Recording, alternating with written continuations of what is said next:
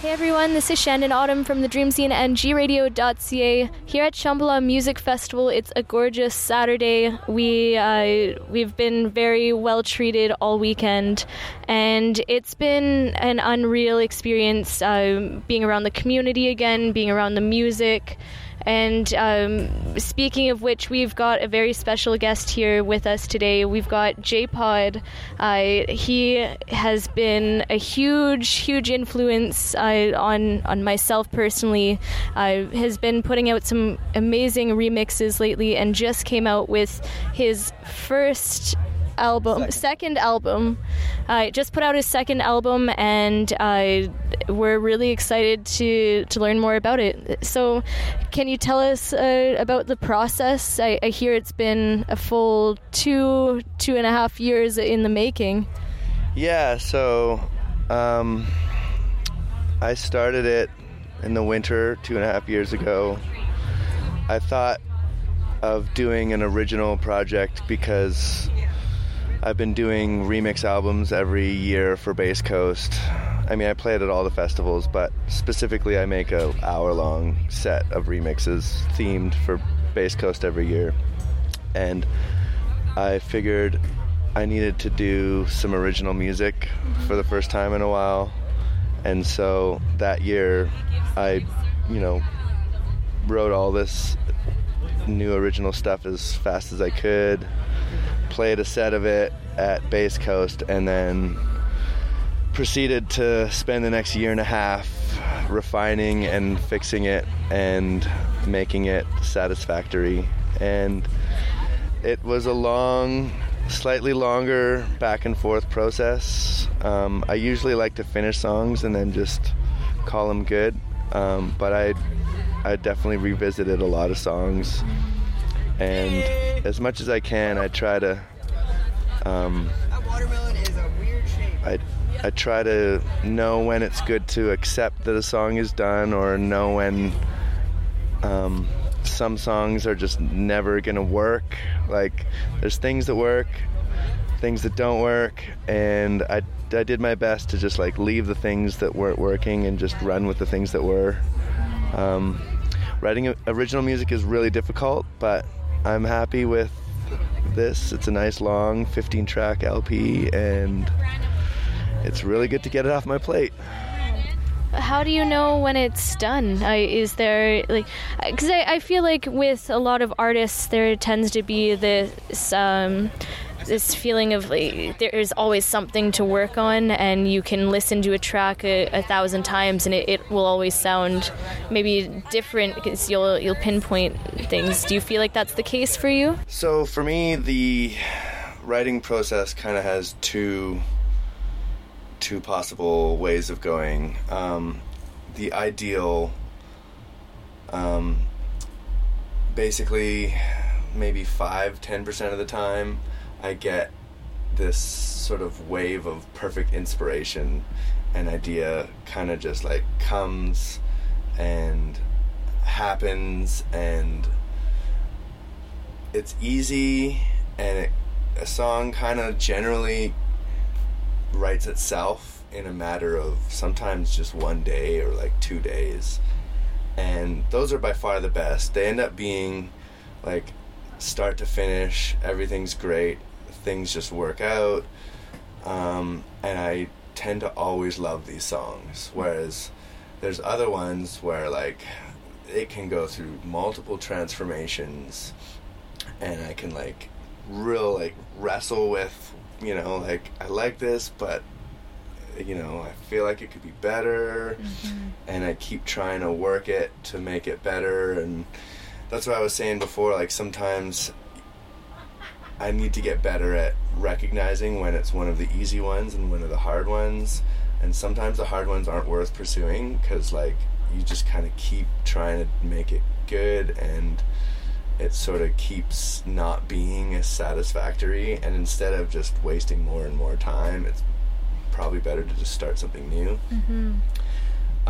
But so yeah, the ones that work out great, they basically write themselves. They're done, and I pretty much don't even need to do anything. Like, it's just they're easy, they're done, they feel good, and I always like it. And you kind of just know that it's a complete song. Whereas, like, I have this one thing that happens to me a lot, where I'll write a song, and then I get to the end, and basically, like, the last part of the song is my favorite part. And I'll be like, the whole song's cool, but the end is, like, the best part. Mm-hmm. So then I'm like, okay, well, let's just, like, take that and make the whole song that. So I'll rework it and make, essentially take my favorite part and develop that into a whole song. And then get to the end, and then I'm like, the end is my favorite part. So that, like, it basically, there's one song that I didn't even put on the album where I think I went through that same iteration of getting to the end, realizing I like the end best, making a new song out of that, and then it probably like 5 or 6 times. Really? And, even still, like, that particular song I didn't include because it still wasn't satisfying enough. So the short answer is, when it's done, when it's one of the easy ones for me, and the other ones I just have to get better at just abandoning. And it's hard because you put a bunch of work into something and you don't just want to, like, throw it away, but sometimes that's the right thing to do. Yeah, sometimes it sticks you in one spot for too long, I guess. Yeah, and just for whatever reason, it's just too hard to make it something that just feels naturally good. Have you found, like, this secret formula almost to how you create your songs now, or is it still? I used to have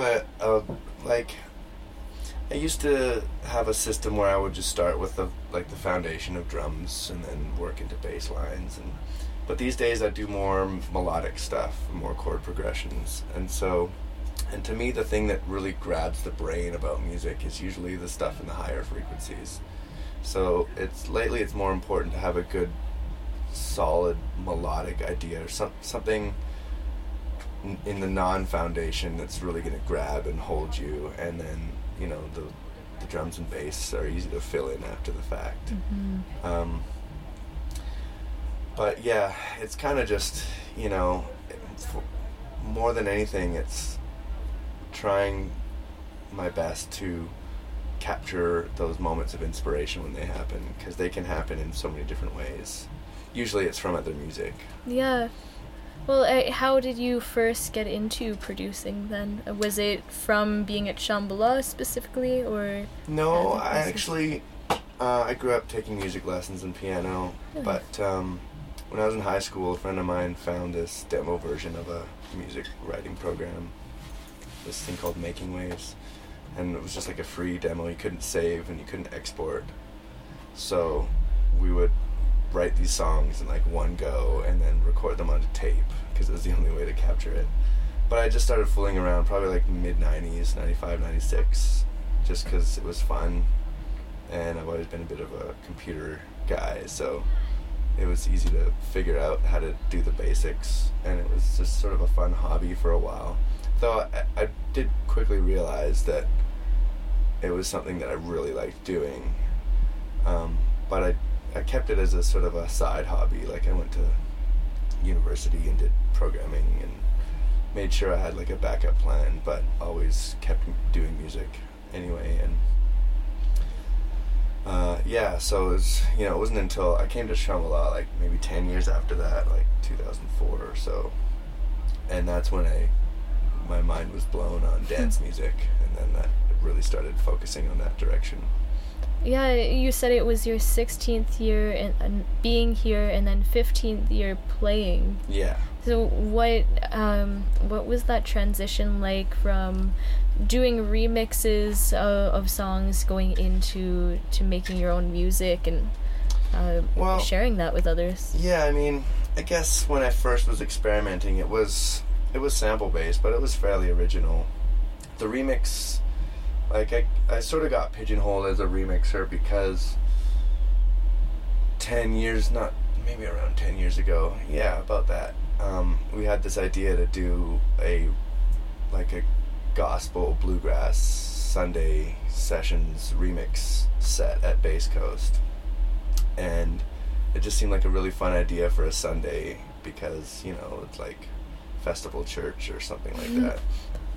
And I did it that year, and it was such a fun project, and it really kind of felt meaningful in a way. And so I was like, well, why don't I just pick a new theme every year and, you know, start doing that, which I have been doing. But to make a full hour of remixes in a year, like, that pretty much didn't leave any time for writing original music, or very little. So year after year I would just keep making these new remix albums, and that kind of, you know, pumping out those tracks that really, you know, that was a lot of material, and people became quite familiar with me for the remixes. But, you know, original music is where you can really, like, it's just way harder. Like, remixing stuff, you're following someone's lead. I find it really that's part of why I've continued to do that too, because I can make a lot more music in a shorter period of time. And I can pick songs that already have like this like raw essence of something amazing and just sort of tweak it for the dance floor.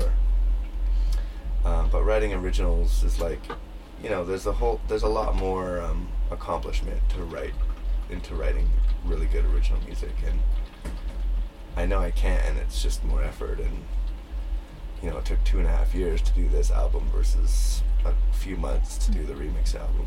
That's right. And have you been collaborating with people? No, that's kind of been a thing that I've done a few over the years, not too many. It's one of my goals, because I feel like an artist can only grow so much on their own, and you really need to involve other people in the process to grow more and to learn new techniques and just to get new ideas, because the ideas that I generate for my own music are, you know, a lot of times I feel like it's a limited set that I pull from because I'm comfortable with them and they don't take too long to, you know, I know how to do these things and they work, so I just sort of, you know, you get good at something and then you sort of reuse your patterns.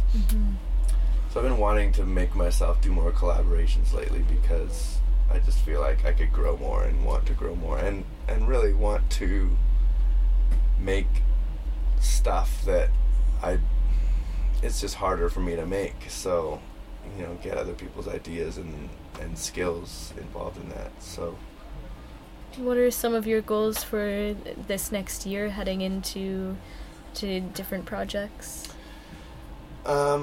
Yeah, I mean, with this album off my plate, I kind of have a bit of a clean slate. I haven't thought too much about it, just because I've taken a bit of a step back from the industry in general, and like, I don't play that much anymore. I have a work from home job, and it's great. What are you doing? I do programming, web programming. Nice. So using your degree? Yeah, basically, it's, you know, it's from that skill set, for sure. That's awesome. I feel like I would, maybe a long term, it would take a while, because the other thing is working with people is more time consuming. Like, I can generate material really quickly if I don't have to like wait for other people to, you know, bounce stuff back and forth. That's true. But I have this idea that I'd love to work with, do like a bunch of collabs with a lot of producers that I really respect, but whose music is quite a lot different, just because I like it, and I want to feel like I can contribute in that realm too. So like, you know, there's a lot of Vancouver homies who make like deeper, kind of dubby, steppy stuff. It's hard to describe because a lot of it doesn't fit into genres, but, you know, there's just a number of people who do quite different things and I really respect their music, and would just kind of love to see what we could do together. So maybe I'll pursue that. It would be a lot of effort, but we'll see what happens.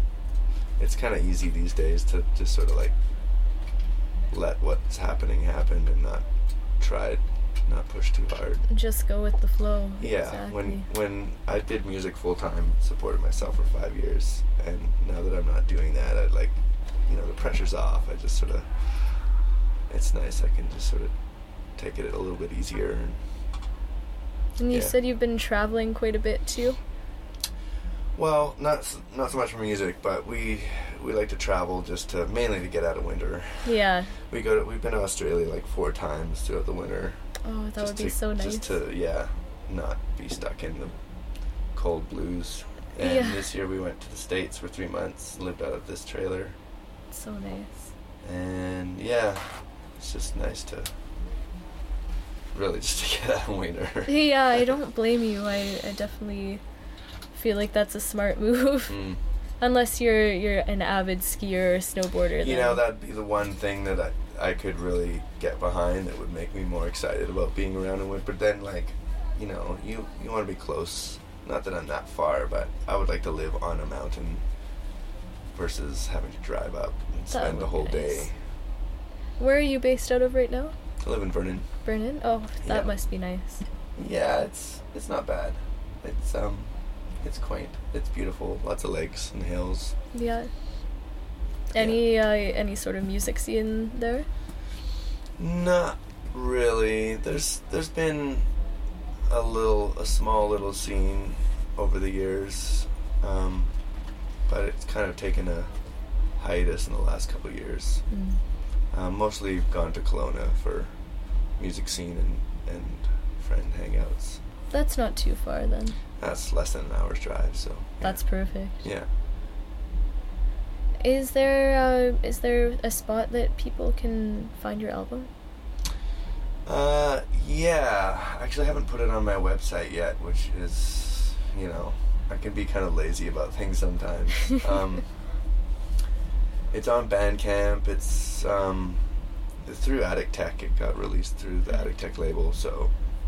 But, if you just search JPod and Circadian Rhythms, I'm sure it would come up pretty easily. Awesome. And how long have you been with Daniel for? Some years now. Pretty close to when he started doing artist bookings and management.